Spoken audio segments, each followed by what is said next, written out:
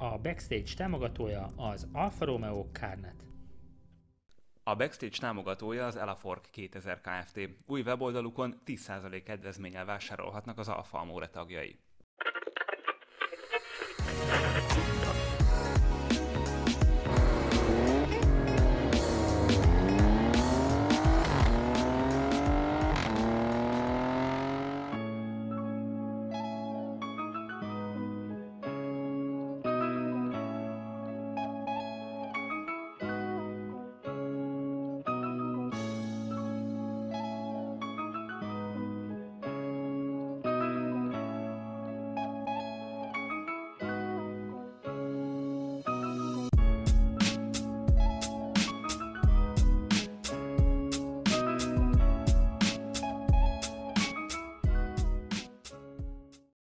Sziasztok, én Halesz vagyok, ez pedig a Backstage, amelyben gondoltam, hogy ha már jubileum, akkor legyen egy híres vendégünk, híres youtuber, ha nevezhetlek így, Bertalan Gábor, az autós sámán. Szia Gábor! Hello, hát több hiba volt benne. Gondoltam, direkt tettem bele hibát. Megvolt az eleje is, megvolt. Hát mondjuk azt, hogy én inkább úgy gondolok magamra, hogy ilyen autós srácok ilyen tartalmakat gyárt. És most már nem a YouTube egyébként a leghúzósabb. Azt néztem, hogy most elkezdtél a TikTokon nyomulni. Bizony. Nem érezted úgy, hogy túlságosan más generációnak szól? Abszolút nem. Nem tudom, itt hányan tiktokozik itt valaki? Tudtok ilyet csinálni? Aki mondjuk föltette a kezét, az viszonylag fiatal. Nem. Hallod, nem. A TikTok, a Facebook sok tekintetben mérgező.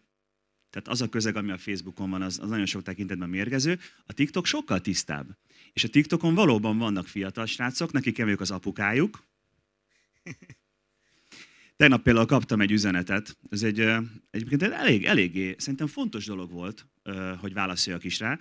Arról szólt szerintem egy ilyen fiatal srác írta, hogy az egyik legjobb barátja egy 200-300 lóerős autót akar venni, és jogosítvány nélkül már elkezdi majd az életet az autóval az éjszakában. És hogy segítsek lebeszélni. Sikerült? Csináltam róla egy videót, Aha. És reggel azt írta vissza a srác, hogy megmutatta neki, és most úgy néz ki, hogy nem akar jogosítvány nélkül 200 lóerős autóval az éjszakában autózni. Úgyhogy ennek azért van egy pici ilyen társadalmi felelősségvállalásos történet, egyébként szórakozás az egész, de a TikTok nagyon megy. A legnagyobb követőszámom már a TikTokon van. Nem mondod, és az mennyi? 54 000, azt hiszem. Akkor az és az 4 hónap alatt. Az igen. Ez érdekes. Na, de ha már itt tartunk, akkor azt meséld el nekem, hogy lettél te autósámán? Miért lettél te autósámán? Meg hogy jött egyáltalán az autós újságírás, videózás? Tehát ez nekem nem a fő dolgom. Én alapvetően egy üzleti életben működő ember vagyok. Egy flottakezelő cégnek az egyik tulajdonosa vagyok. És hát így az autók így kötöttek hozzá, meg az egész életemet az autó környékén éltem én is. És az egész ilyen médiázás ilyen tök véletlenül jött. Tehát éppen valami reklámfilmet csináltunk valami biztosítónak, a partnerünknek a cégbe, és akkor megkérdezte, te ismered a Hangyált? Persze. Na, a Hangyál megkérdezte, hogy figyelj már, van valami autós műsorunk az ATV-n, onnan kiesett egy csávó, te meg így szereted az autókat, és akkor nem ugranál be? De ez volt 2002. És akkor mondtam, hogy de hát ezt hogy? Hát csinálunk valami műsort, és akkor így emlékszem, hogy Skoda Superbről volt az első teszt, és aztán utána úgy elkezdtem külsőzni az Origóba, csak így hobbiból, mert csináltam a saját vállalkozásomat, de ugye érdekeltek az autók, hát körül mozgott minden, már akkor is elkezdtem külsőzni hobbiból, aztán a vállalkozás elvitte az energiát, és aztán azt vettem észre, hogy a munkámhoz viszont jó, meg amúgy is engem érdekelt mindig ez a dolog, úgyhogy azt mondtam, hogy akkor most nulláról, úgyhogy semmi hátszél nincs, megpróbálok visszajönni ebbe a világba, és akkor valahogy ez így kialakult. A név az úgy valahogy kerekedett, egyszer valaki rám mondta, hogy te olyan vagy, mint egy sámán, és akkor összekötöttem, és ez már eléggé jól kiforta magát. És tök jól működik. De ha jól emlékszem, egyébként itt beszélgettünk a műsor előtt, hogy van neked is azért olasz autós kötődésed, tehát azért itt fölismertél pár kedvenc típust, az egy dolog, de hogy neked is volt Alfa Romeód. Hogyne, persze, sőt. Az első autóm 18 évesen nem Alfa volt, ez egy Skoda volt, 120L, de amint elkezdtem dolgozni, azért én is nyilván akartam venni egy autót, és Hát neked elmeséltem a sztorit, annyiból volt érdekes, hogy akkor már olyan 25-26 éves voltam, 2000-es évek legelején járunk, és egy komolyabb kapcsolatban voltam benne, ahol a hölgy már azért egy picit szeretett volna a családalapításban gondolkozni, és mondtam neki, hogy jó, de hát ez a 120-as Skoda, ez már öreg is, meg nem is az én, tehát ezt már engedjük el. Mondtam neki, hogy meglepjük magunkat egy autóval, és ő azt mondta, hogy jó, csak annyit kér, hogy olyan autó legyen, ami kifejezi ezt a közös együtt életet, akár a későbbiekben, gyermek, család, és akkor mondta, hogy veszünk egy fehér Skoda Octaviát.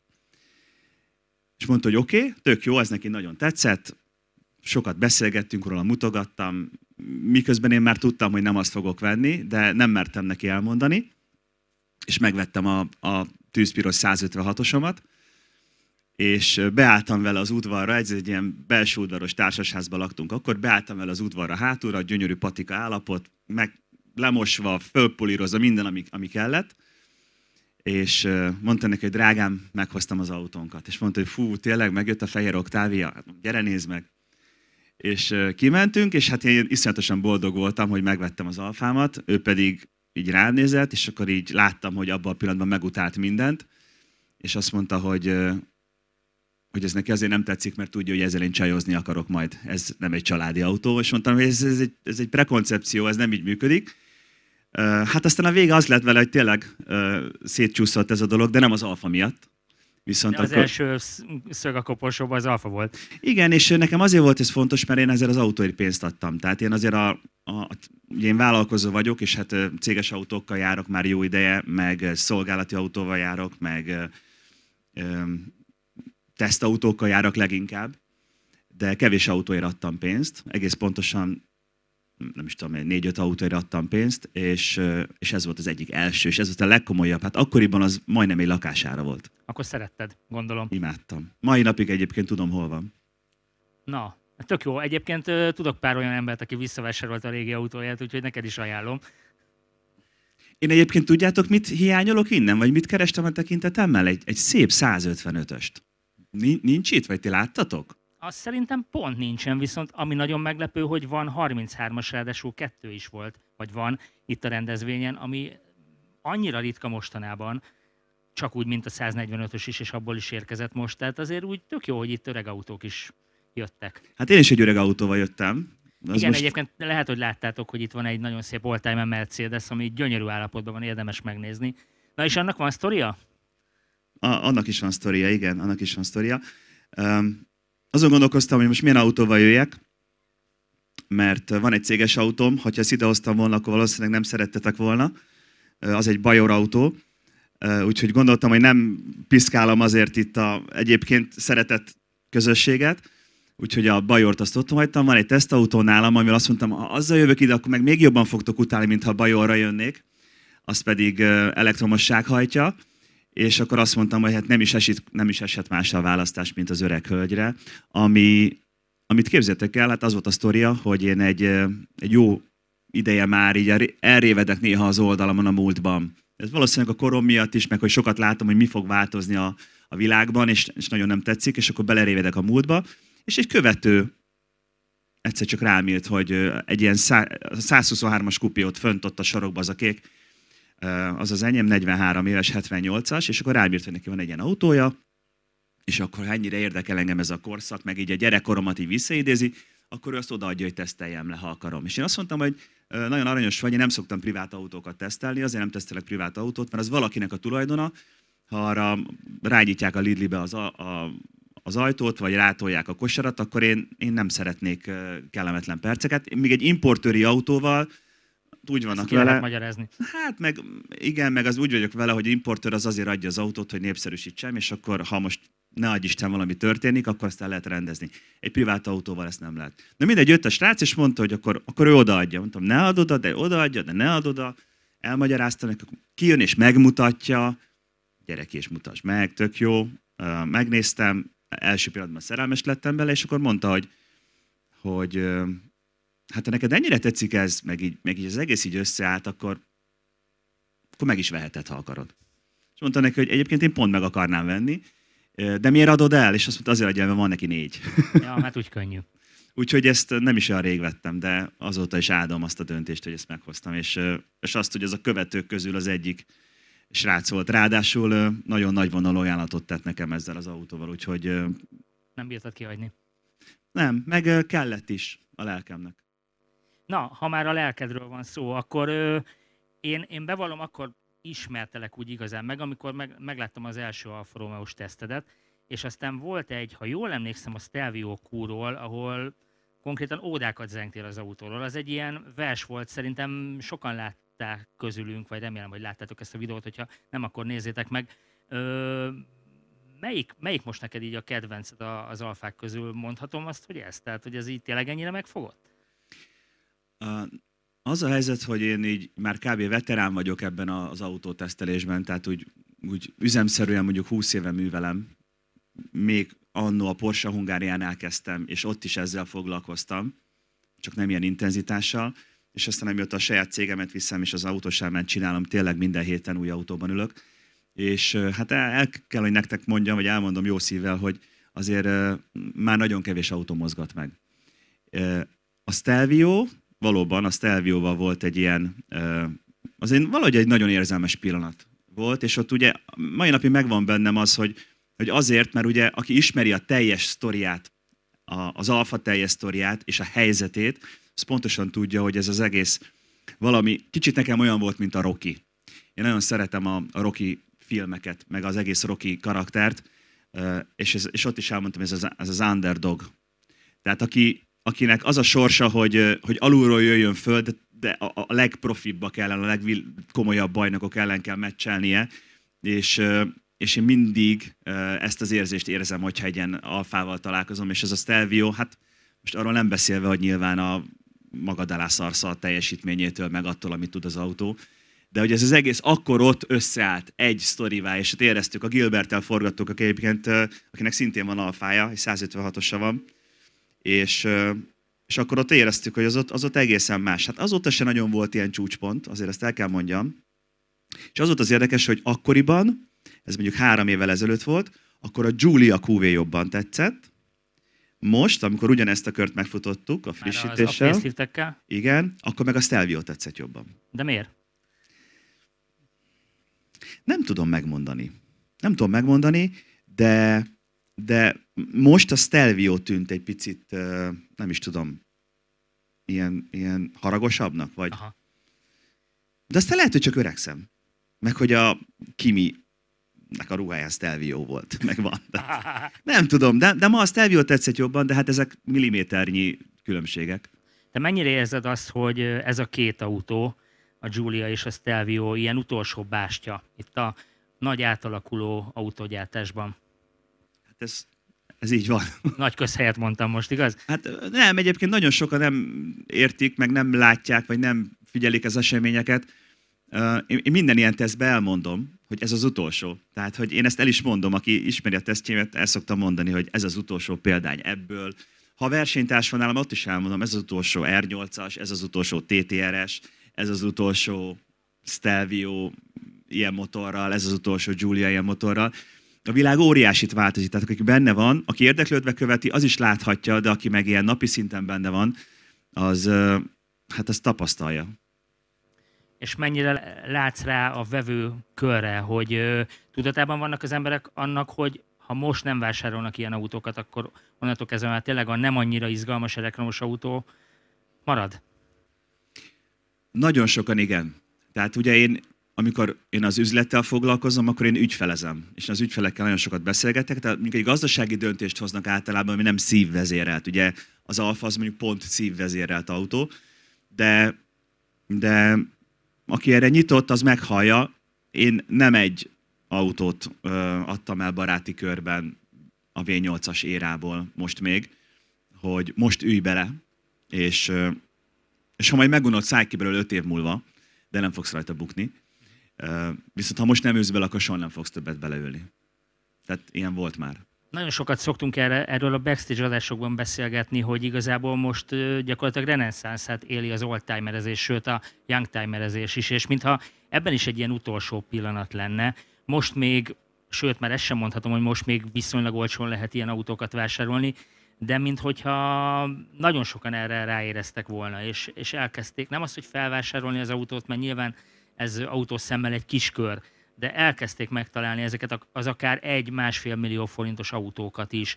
Nyilván ezt én elsősorban olasz autós világban látom, neked talán erre egy kicsit jobb rálátásod van más márkáknál, így van ez? Abszolút így van, és én ezt tanácsolom mindenkinek. Én is ezért ültem bele ebbe az autóba, és van még egy autó legalább a garázsomban, vagy még egy hely. Kétállásos a garázsom, most a feleségem van benne, meg az öreg hölgy, a Mercedes, és a következő lépés az, hogy a feleségem majd kikerül a garázsból, mert még egyet be akarok tenni. Ez tudod milyen? Biztos veletek is rengeteg olyan volt, hogy valamiben biztos voltál, csak azért, mert érdekel, mert a szakmád, mert foci meccs, világbajnokság végkimenetele, tök mindegy mi, valamiben biztos voltál, de nem mertél lépni, mert azt mondtad, hogy hát egyébként azért nem teszek rá tétet. És aztán bejött. És aztán azt mondtad, hogy látod, én ezt tudtam, és akkor miért nem csináltad? Na most én úgy vagyok vele, hogy az autózás világában, én biztos vagyok benne, hogy itt, akik itt vannak, azok mi láttuk a csúcskort. Ami most jön, az már a hegygerinc túloldala.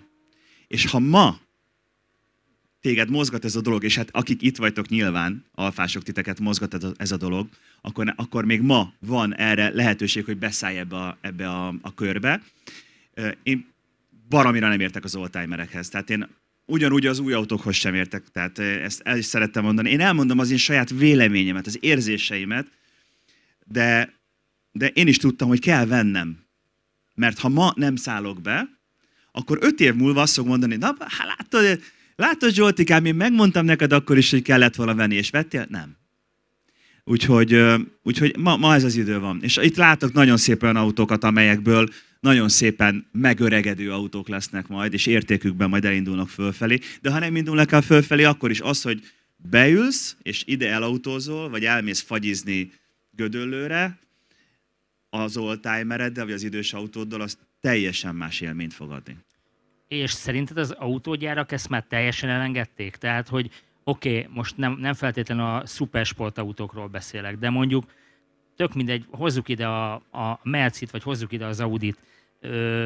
Ugye már mindegyik autógyártó bejelentette, hogy X éven belül teljesen leáll a belső égésű motorok fejlesztésével. Ez még a jobbik eset, a másik meg az, hogy már azt mondják, hogy 2030-tól vagy 25-től már csak elektromos autókat gyártanak. Tehát, hogy nyilván erre rá is lettek valamennyire kényszerítve, de én arra lenne kíváncsi vagy a véleményedre, hogy ezt tényleg így el tudták engedni. És azt mondják, hogy 3 év múlva már nem vehetsz magadnak egy 500 lóerős autót. Igen, nagyon röviden igen. Ha követitek így a médiában, lehet követni, vagy az online világban, LinkedIn-en mondjuk a Herbert Diess-t, ő a Volkswagen koncern vezére. Hát komolyan mondom, tehát minden tiszteletem az övé, valószínűleg egy fantasztikus menedzser, és hát ha a világ egyik legnagyobb autógyártójának az élén áll, akkor valószínűleg nem egy hülye gyerek.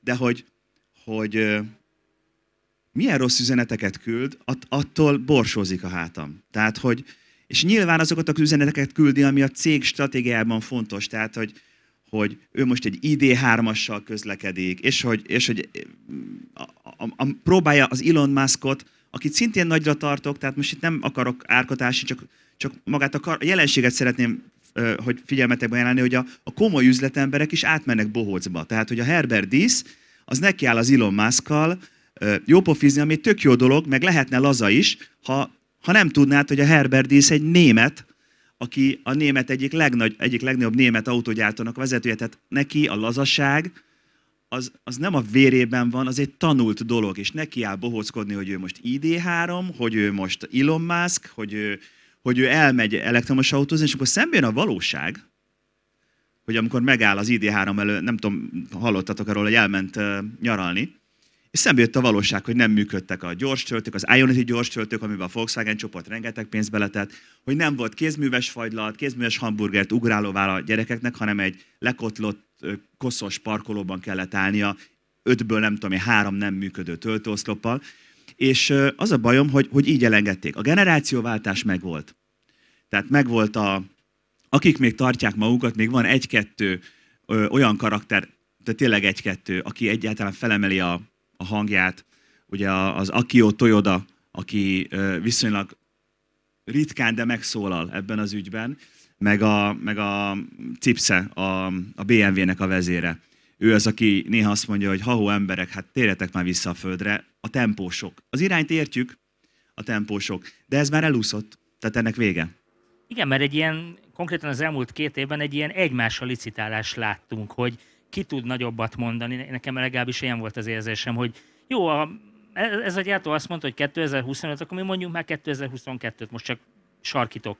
Tehát, hogy mintha az lett volna, hogy ki tud előbb átállni teljesen az elektromos autógyártásra, és ezzel meg nem foglalkoztak a háttérrel, hogy tudom, ez is egy ilyen kicsit demagóg dolog, hogy majd amikor a lakótelepen mindenki elektromos autóval jár, hogy fogják tölteni.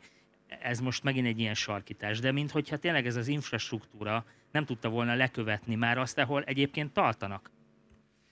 Figyelj, nekem nagyon sok olyan komment érkezik, amit az előbb elmondtál, ez a lakótelepről, stb. És akkor erre van egy nagyon-nagyon kiábrándító válasz. Kit érdekel? Tehát nem kell mindenkinek autóban ülnie. És ezt mondja, egyébként nem az autózás mondja, hanem a politika.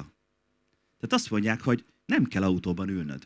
Tehát a jövő, az autózás jövője, az egy beszorított, leszabályozott pályán fog történni.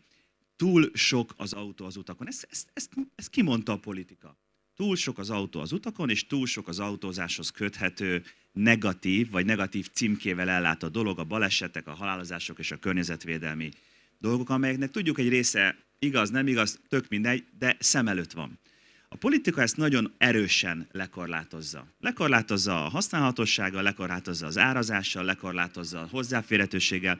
Ezek olyan folyamatok, amelyek zajlanak. Ezek már elindultak most. És amikor valaki azt mondja, de na jó, de hát hogy fogunk majd tölteni a lakótelepen? Sehogy. Majd jársz tömegközlekedéssel. Vagy választod a carsharinget. Vagy választod a carsharinget, így van, vagy tömegközlekedsz. Én jön a következő kérdés, hogy jó, de hát hogy fogod ezt Miskolcon, Debrecenben, vagy egy kisfaluban, vagy Budapesten megcsinálni?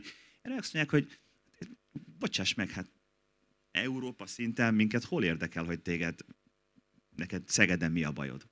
Úgyhogy egy picit ez egy ilyen, ez elég sokat, aki így figyel engem is, meg ugye a magyar autós újságírói szakmát, azért elég határozott véleménnyel kommunikálunk arról, hogy ez a dolog nem biztos, hogy jól, vagy jó irányba halad, vagy jó tempóval halad, de van egy nagyon érdekes helyzet ebben. Ugye nagyon sokáig kitartottak az autógyártók, legalábbis próbáltak érveket hozni, hogy miért lassítsuk a folyamatot. A folyamatokat értjük, a Föld változik, a felmelegedés ugye indokolja, hogy minden egyébként káros anyagot, vagy minden kibocsátást csökkentsük. Tehát ezek gyönyörű dolgok, nekem is van gyermekem, szeretném a szebb világban élni. Csak valahogy a megvalósítás nem volt jó. És nagyon sokáig az autógyártók próbálták ezt fékezni. De nem sikerült.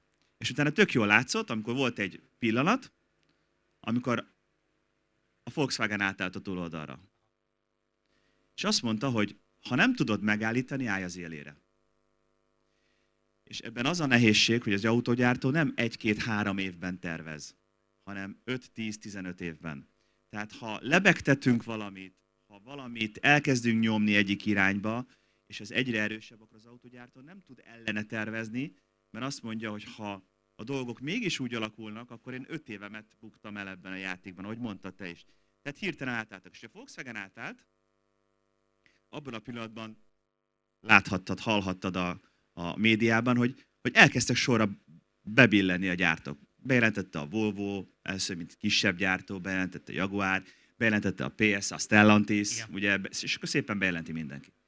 És ha már mondtad ezeket az 5-10 éves terveket, akkor ugye a Stellantis márkái köztük a kedvencünk az Alfa Romeo, meg akár a Fiat, sőt a Lancia, kapott most 10 évet. 10 év a vezértől, ami majd meglátjuk, hogy milyen lesz, meg hogyan alakul, de nem hogy úgy van, hogy 27-től van az Alfának az elektrifikációja? De arra kaptak 10 évet, hogy meg tudnak-e maradni. Ja, értem. Aha. Tehát, hogy tudnak-e olyan termékkel előállni, ami gazdaságos, ami pénzt termel, ami pontosabban nyerességet termel. Itt most ez lesz a kérdés, és ezzel próbálnám átkötni a következő témánkra, hogy miben tud szerinted egy olasz márka kitűnni majd mondjuk egy ilyen elektrifikált világban? Hát mondjuk kézenfekvő a válasz, mert hát látjuk magunk előtt őket ezzel. Viszont ami nagyon érdekes, hogy azt is racionálisan kell látni, hogy ha nem jön az elektrifikáció, akkor ez a márka megszűnik. És szerintem annál jobban senki nem érezte, vagy annál rosszabbul senki nem érezte volna magát, ha mondjuk azt mondják, hogy leveszik a palettáról. Mint egyébként a Lanciát is, hát ugye levették a palettáról, ugye olasz belpiacos modellként még ott valamit bohóckodik. Szerintem mindenkinek megszakadt volna a szíve, hogyha az Alfa is eltűnik. Most ugye az Alfának az egyetlen esélye pont az elektrifikáció. És ezt szörnyű dolog kimondani. Ugye néztem számokat, hogy 19-ben 50 000 Alfát adtak el világszerte. Ugye csak azért, hogy ezt így kontextusba helyezzük, BMW-ből ez 2 millió. Tehát én most azt mondom, hogy üdvözítő dolog márka szempontjából, és hálásak lehetünk márka szempontjából, hogy jön az elektrifikáció az Alfához. És még csak egy utolsó gondolat, az elektrifikáció az végtelenül leegyszerűsíti az autókat a lemezek alatt, meg a költséghatékony gyártás. Ugye erre már tudjuk, hogy ez úgy működik, hogy kitalálnak egy platformot, ez egy nagyon komoly mérnöki munka eredménye, és az a platform utána a legkisebbtől, tehát a városi cirkálótól egészen mondjuk a Stelvio szintig majd ki tud szolgálni mindent, mondjuk akár 6-8 terméket is ki tud köpni magából ugyanaz a platform, ami ráadásul egy végtelen egyszerű platform. Tehát itt egy dolog marad, szemnek gusztusosat csinálni, szemnek élvezeteset csinálni, olyat, amitől az ember ismét úgy gondolkozik, hogy de jó visszanézni az autómra. Ami a lemezek alatt lesz, az pedig egy végtelen közönséges, egyszerű egyentechnológia, ami egyébként hozzáteszem, mint elektromos autót próbált ember, hogy nem feltétlenül rossz, ez a szükséges rossz. Annyiban vitatkoznék veled, hogy mondjuk ha most megnézzük a sokak által emlegetett Porsche Taycant, amit halálra dicsértek az autós újságírók, ugye egy elektromos autó tökéletes futóművel, hatalmas menetteljesítménnyel, tehát tudja hozni azokat a számokat, amit mondjuk egy V8-as autó. Tehát, hogyha én már ezt mondtam többször, hogyha ezt az Alfa meg tudná csinálni, egy ilyen szupersportautót, ilyen küllemmel, amit már megszerettünk az Alfánál, ilyen tudással, akkor ez egy jó vonal lehetne. De akár hozhatnám példának a már meglévő elektromos Fiat 500-ast, ami egyébként számokban is mutatja azt, hogy tudnak az olaszok csinálni jó terméket, jó elektromos terméket, mert jól fogy, akár még itthon is jól fogy, de Nyugat-Európában is nagyon jól fogy ez az autó, és egy élvezetes. Sikerült megragadniuk vele azt a Fiat 500-as feelinget, ami az elmúlt 60 évben megvolt. Ha ezt mondjuk egy Alfa Romeo-val meg tudják csinálni, akár a jövőre bemutatásra kerülő Tonaléval, akkor nincsen baj szerintem. Abszolút igazad van. Tehát ha az olaszok valamiben jók, akkor az ez. Tehát, hogy ránézel, és érzed, hogy ez egy szívednek szóló termék. Hát a Tonale a maga nemében szintén az utolsó. És szerintem, tehát, hogy az még plug-in hibrid lesz. És szerintem még az is lehet, hogy éppen csak, hogy átment az engedélyeztetési eljárásra, hogy oké, most már akkor menjen gyártásba. Azt tudni kell, hogy a Stellantis csoport, ugye a Stellantis csoportnak a magja, a technológiai magját ugye a PSA adja. Tehát a Peugeot Citroën csoport tagja adja, amely egyébként fejlett technológia, és az elektromos világban ők is azért már egy ideje dolgoznak ezen, de nem fókuszpont az Alfa ebben a csoportban. Ugye az a túlélésének az a trükkje, titka és lehetősége, hogy egy szép prémium autóvá érik.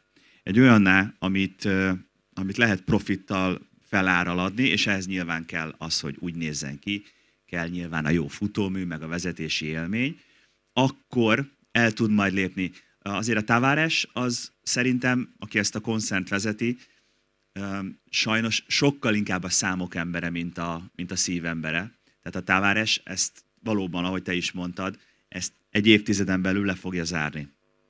Addig kell bizonyítani. Így van. Egyébként erről is sokat beszélgettünk már, de aki mondjuk ezt nem hallotta ezeket a beszélgetésünket, azoknak elmondom, hogy ugye a Stellantis csoport az Alfa Romeo-t, a Lanciát, illetve a DS-t jelölte ki prémium márkának, ami valahol azt is hozza majd magával, hogy olcsó Alfa Romeók nem nagyon lesznek már a jövőben, de egyébként ehhez hozzátartozik, hogy olcsó autók sem nagyon lesznek már a jövőben. Tehát, hogy így az az álom, hogy mondjuk 10 millió alatt még legyen új Alfa Romeo, olyan már nem nagyon lesz. Tehát, hogy azt el se tudom képzelni. Tudod, amit mondtam, nem kell mindenkinek autóval járni. Tehát ez egy olyan politikailag elfogadott irányelv, amit a politika be fog tartatni. És ugye azzal, hogy folyamatosan emelik az igényszintet azzal kapcsolatosan, hogy mit kell tartalmazni egy autónak, ugye a következő lépcső jövő nyáron lesz, majd 24-től jön az újabb lépcső, hogy milyen felszereltségekkel kell rendelkeznie egy autónak, amiben rengeteg chip is van. Igen. És ugye ezeket a technológiákat be kell építeni, ezekkel megint drágítják az autók árát. Plusz másik irányban pedig egy hete jöttem vissza Brüsszelből, egy autós rendezvényen voltam ott, és hát a városok mondjuk autózás szempontból élhetőségét, vagy szerethetőségét meg teljesen kiherélték. Tehát folyamatosan trafipax mindenhol, tehát egy nyugat-európai nagyváros az úgy néz ki, hogy 500 méterenként trafipax és 30-as tábla. És nekünk is mondták, hogy figyelj, hogyha 55-tel mész, az 50-es táblánál 55-tel mész, fog jönni a csekk. Tehát, oké. Hát nem a városokban fogunk jót autózni a jövőben. Viszont ha már így fél mondattal szóba került a chip hiány, akkor erről egy nagyon picit beszélgessünk. Az előző backstage-ben egyébként ezt a Tedivel kiveséztük, de lehet, hogy még nem láttátok ezt az adást. Ez egy érdekes téma, ugyanis emiatt most autógyárak álltak le a közelmúltban. Egyébként az Alfa Romeo gyárat is le kellett emiatt állítani, mert elfogyott a chip. Mi ennek a háttere? Hát ez egyébként sokkal komolyabb, mint szerintem az emberek így a közbeszédben tudják. Tehát nem autógyárak, hanem szinte az összes, vagy legalábbis súlyponti autógyárak álltak le. A következő van, ennek nagyon röviden a lényege az, hogy egyrészt az autókban egyre több az elektronika. Ha megnézitek az itt felsorakozott autókat, akkor mondjuk a szemben álló, Giuliának, meg annak a 164-esnek a fedélzeti rendszerek között mondjuk van egy 50-szeres különbség chipben. Tehát egyre több chipre van szükség. Amikor 2019-ben a pandémia elindult, és az autógyártók a készleteiket tervezték előre, akkor mindenki azt gondolta, hogy a pandémia miatt minden vissza fog esni, tehát egy picit kihátráltak a chip megrendelések mögül. Ugyanakkor a chipgyártók, ezt nyilván a chipgyártók tudomásul vették, elkezdték a kapacitást visszaszorítani. Ugyanakkor az otthonra hazakényszerült emberek, a home office-ba kényszerült emberek elkezdtek vásárolni elektronikai eszközöket. Vettek laptopot, monitort, wifi-t, vettek kiegészítőket, hogy otthon is tudjanak dolgozni. Ezek mind ugye csippekkel működnek. Plusz vettek otthonra még szórakoztató elektronikai eszközöket is. Tehát vettek új Xboxot, meg vettek új PlayStation-t is, mert ha már otthon mondjuk, akkor legalább játszunk. Tehát otthonra kialakították az irodai környezetet, plusz feltuningolták mondjuk a játékparkjukat is. Most a chipgyártók azt mondták, hogy várjál, hirtelen megnövekedett az igény, ráadásul ezek mind modern chipek, tehát ezen picit többet is lehet keresni. Azt tudni kell, hogy a chipgyártókból, a chipgyártó az nem olyan, mint mondjuk a gumiabroncsgyártó, tehát a chipgyártóból van mondjuk a világon 7. Tehát ez olyan csúcs technológia, amit nagyon-nagyon-nagyon kevesen tudnak csinálni. Úgyhogy meg is érje. Szóval átálltak, akkor azt mondták, hogy jó, kiszolgáljuk az infót, meg kiszolgáljuk a szórakoztató elektronikát, vették az emberek a nagy tévéket, meg az összes dolgot, amit otthonra megvásároltak. Aztán az autóipar egyszer csak úgy magához tért, és azt mondta, hogy várjál, hát az autókat azért ugyanúgy le kell gyártani, meg akkor mi mégiscsak kérnénk a chipjeinket. Azt mondták, hogy te figyelj csak. Álljatok be a sor végére. Hát beálltok a sor végére, meg ráadásul azok a chipek, azokkal mi nem keresünk annyi pénzt, mint egy modern változaton. Ehhez még hozzáadódott 2-3 apróság, ugye a Trump, amikor beszólt a kínaiaknak, hogy ugye nem leszünk a kutyáitok, akkor Kína elegánsan azt mondta, hogy jó, hát akkor tessék megoldani ezt saját magatoknak. Ez a mai napig érződik egyébként, tehát az amerikai termékek vagy amerikai termékekre nagyon-nagyon komoly hatása van a chiphiány. És ugye a kínaiak meg egyből átdobták, illetve Kínából nem vásároltak, ezért Tajvanon és Japánban, ugye kb. Ezekben az országokban gyártják ezeket a csipeket, Tajvanon és Japánban meg meg nem bírták már legyártani. Ráadásul, hogy nem, a japán egyik legnagyobb chipgyártó üzeme leégett. Ahol pont az autóipari grade chipeket gyártották, az meg leégett. És akkor hirtelen ott állt a világ, hogy jó nagy vákum keletkezett, és akkor azt mondták a chipgyártók, hogy figyelj, 2 év. És nem lehet ennek olyan hozadéka, olyan pozitív hozadéka, hogy ezt az egész elektromos autó átállást kicsit késlelteti majd, hiszen nem tudnak annyi autót gyártani. Nem. Sajnos nem. Azért, mert az elektromos autókban, tehát az autógyártásban a chip hiány az egységesen érint mindent és mindenkit, a szabályozást viszont ezt nem fogja lekövetni. Nem követi le. Tehát a szabályozás megszületett. Tehát a szabályozás mondjuk az Euró 7-re várunk. Az Euró 7 lesz az, amely végleg, majd meglátjuk, mi lesz, hisz ma még nem tudjuk, hogy mi lesz benne. Az előterjesztés alapján azt mondja az Euró 7, hogy bármilyen körülmények között egy autónak a károsanyag kibocsátása kevesebb kell, hogy legyen, mint az azt megmérő műszerek hibahatára.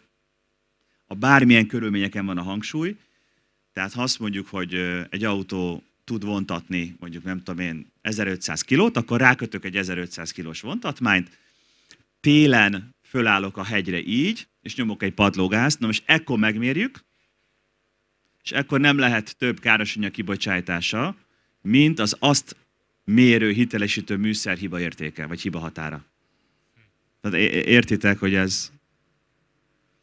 És például milyen hatással van ez az amerikai piacra, ahol azért jóval megengedőbbek a szabályozások?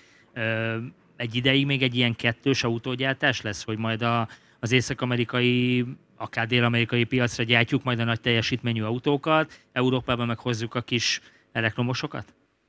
Hát az európai gyártók részéről igen. Aha. Azt tudni kell, hogy Európa egy kicsit túl reprezentálja magát ebben az egész történetben, mert Európa valójában a világ autógyártás és autófelhasználása szempontjából, hát nem azt mondom, hogy nem tétel, de hát egy aprócska pont a sor végén, tehát azért a kínai, észak-dél-amerikai, ázsiai autóipar vagy autóhasználat az sokkal szignifikánsabb. Kína és az Egyesült Államok más tempót diktál. Kína egyébként szerintem a legátgondoltabb. Ott egy jó mixet keresnek. Tehát azt mondják, hogy kell gyártani elektromos autót is, megvan a helye, de kell gyártani belső égésű motorral hajtott autókat is, annak is megvan a helye. Az USA is egyébként valami ilyenben van, de ott is állnak át. Tehát a Biden is azt mondta, az jelenlegi elnök is azt mondta, hogy ez az irány, át kell állni. Ugye az autó, tudod, előbb beszéltük, 5-10 években gondolkozunk. Ha Biden azt mondja, hogy át kell állni elektromosra közeljövőben, az azt jelenti, hogy mi ma mindent eldobunk, és elkezdjük tervezni, mert 5 év múlva, 4 év múlva meg kell jelennünk azokkal a modellekkel, amelyek váltják az aktuális szériákat. Hát akkor most kell összeszednünk magunkat és venni valami izgalmas autót még, amíg lehet, igaz? Abszolút, így van. Úgyhogy itt van egy csomó olyan autó, amit érdemes lesz majd megvenni. Igen, most még talán azt lehet mondani, hogy mindenki talál a pénztárcájának megfelelő használt autót, bár azt nem feltétlenül mondom, hogy új autót, mert az egyre nehezebb. Nem. Abban ne is menjünk bele. Előbb azért te körbesétáltál, volt időt körülnézni, hogyha választhatnál, és mondjuk 2 autót hazavihetnél, akkor melyik lenne az, mondjuk vegyünk 2 kategóriát, egy 10 évesnél idősebbet, meg egy 10 évesnél fiatalabbat. Ugye mindegyik szép, tehát ezeket lehet, mindegyiket lehet szeretni. Ezt a Spydert, azt elvinném. Az mondjuk, hogy korban nagyjából ott van, ahol a te... Nem, a fiatalabb azért annál, mint a Mercedes. Azt biztos, hogy elvinném. Hát ez a 2 szépség is itt előttünk.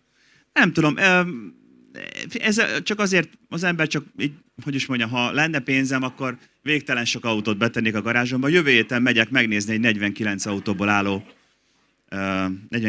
álló kollekciót, amit egy gyűjtő rakott össze, és azt mondta, hogy szívesen megmutatja. Nekem is lenne egy 49 autóból álló kollekcióm legalább. Tehát innen is tudnék hazavinni legalább 5-öt. Én azért azt gondolom, hogy itt most bármelyik autó egy kincs. Tehát, hogyha a mostani beszélgetésünket nézitek, akkor tényleg, ha a leggyengébb, leglelakottabb alfa is a következő 5-10 évben kincsé fog válni, hogyha odafigyelünk rá. Volt 159-esem is, szedánban is és kombiban, és azt is nagyon szerettem, és most ott látok egy szép bordót. Nekem fekete volt, azt hiszem talán meg piros, ha jól emlékszem. Ilyen céges autónak használtam, nagyon szerettem őket. Az is tök jó volt. Jó ide megérkezni, meg jó ebben megérkezni. Igazából azt kell, hogy ti tudjátok, mert alfások vagytok, tehát ti szívből dolgozzátok fel az autózást. Azt kell, hogy lássátok, hogy én, aki minden héten másik autóban ülök, és mondjuk ezen a héten Ioniq ötöztem meg, Skoda Enyaqozok. Ez a Skoda azért így végigkísért az életedet. Hát igen, azért értitek, hogy én már látom ennek a leszállóágát, és ameddig tudjátok, addig szeressétek ezeket az autókat, mert ennek a leszállóágnak a vége az lesz, hogy nagyon uniformizált, nagyon lelketlen autók lesznek, amelyeket tök jó lesz használni majd, mert a városban majd, meg az elektromos autózás azért az fun, tehát hogy nem akarok senkit lebeszélni róla, meg a világ felé halad, ezt is el kell fogadni, de ezek itt egy más világ, és ez a világ elmúlik, tehát ez ennyi. Nagyon gyorsan el fog múlni ez a világ. Akkor az a végszó, hogy vegyetek Alfa Romeo-t. Vegyetek Alfa Romeo-t is. Így van. Gábor, nagyon szépen köszönöm, hogy elfogadtad a meghívásunkat. Köszönöm. A YouTube nézőinktől azt kérem, hogyha tetszett ez a videó, akkor nyomjátok meg a lájkot, iratkozzatok fel a csatornánkra, és nézzétek meg az Autós Sámán csatornáit, akár a TikTokon, akár a YouTube-on és a Facebookon is, meg hát az Instagramon is lehet téged követni, majd a linkeket ide beteszem a videó alá. Köszönöm. Köszönöm szépen még egyszer, és érezd jól magad itt a Drive-In találkozón. Köszönöm szépen, nektek meg gratulálok az alfákhoz. Sziasztok! Sziasztok!